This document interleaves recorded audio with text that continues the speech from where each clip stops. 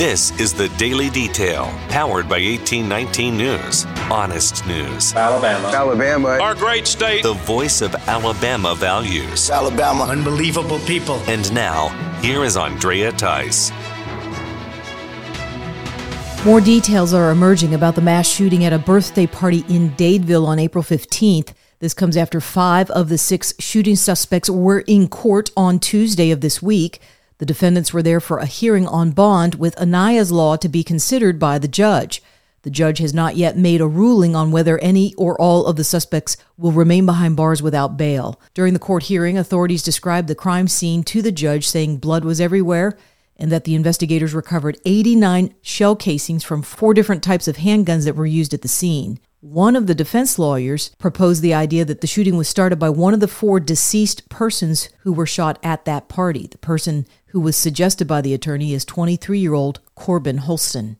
The Alabama Republican Party has conducted another poll on issues that are being considered in the state legislative session. This latest poll was conducted among 1,600 Alabamians who were asked about the school choice bill that is being considered. That bill is called the Price Act and would create education savings accounts for parents that would start off each year with just under $7,000 for the family to use to pay for tuition and curriculum for each student. 4 out of 5 Alabama voters who were surveyed say that they support the Price Act. The percentages came out to 57% who support, 16% who oppose the bill, and 27% who are undecided. The survey also showed that 52% of the black voters who were surveyed supported the bill, while 21% opposed it.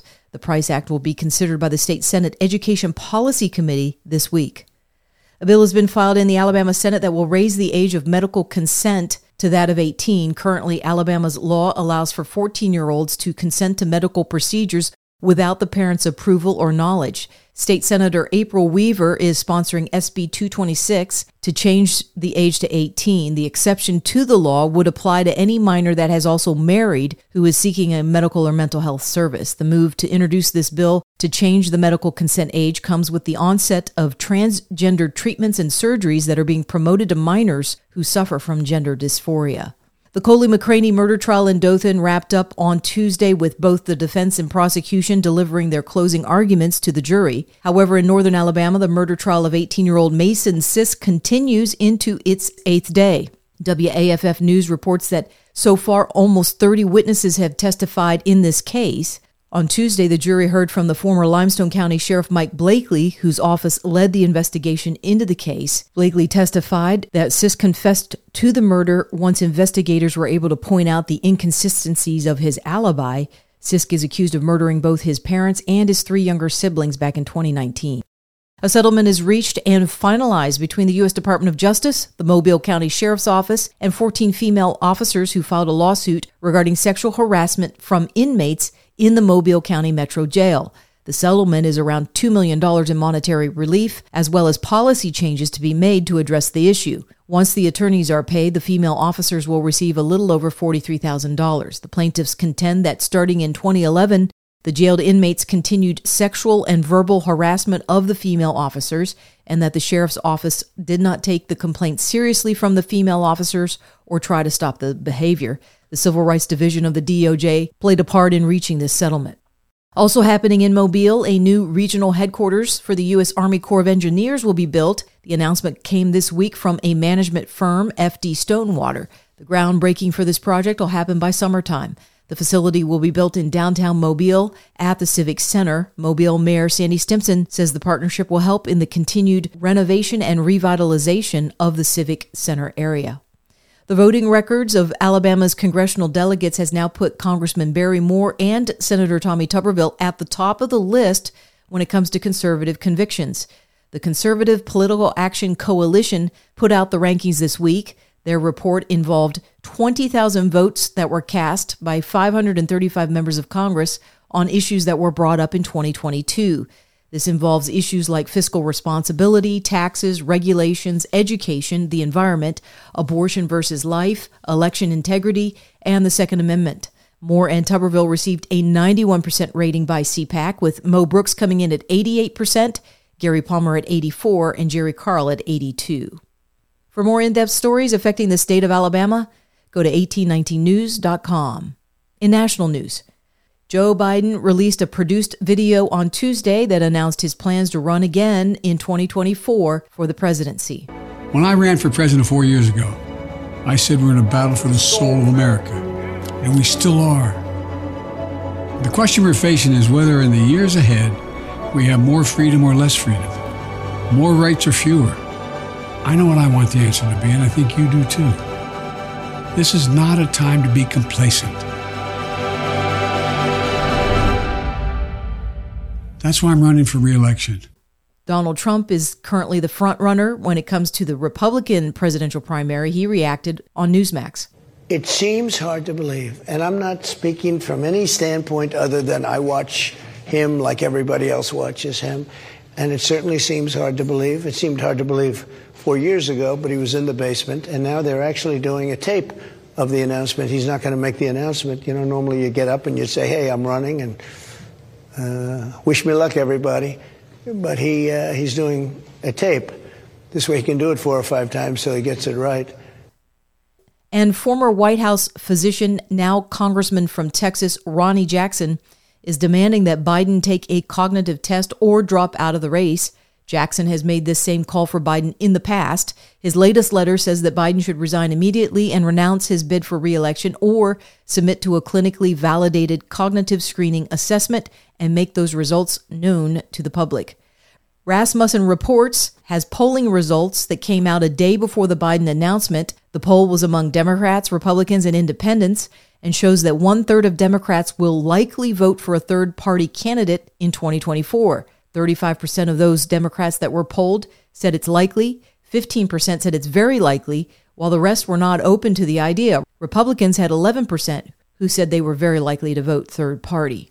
Well, here's an interesting twist. California Governor Gavin Newsom has taken to Twitter to post the video that was put out by Joe Biden and to officially endorse Biden's re-election bid. Newsom has been venturing out of the state of California as of late, even coming to several Midwest and southern states like Alabama and Mississippi in order to get photo ops at different civil rights historical landmarks. This all suggested that Newsom was gearing up for a presidential primary contest for 2024. However, California media outlets are now reporting that Newsom is tabling his own political ambitions in order to support Biden.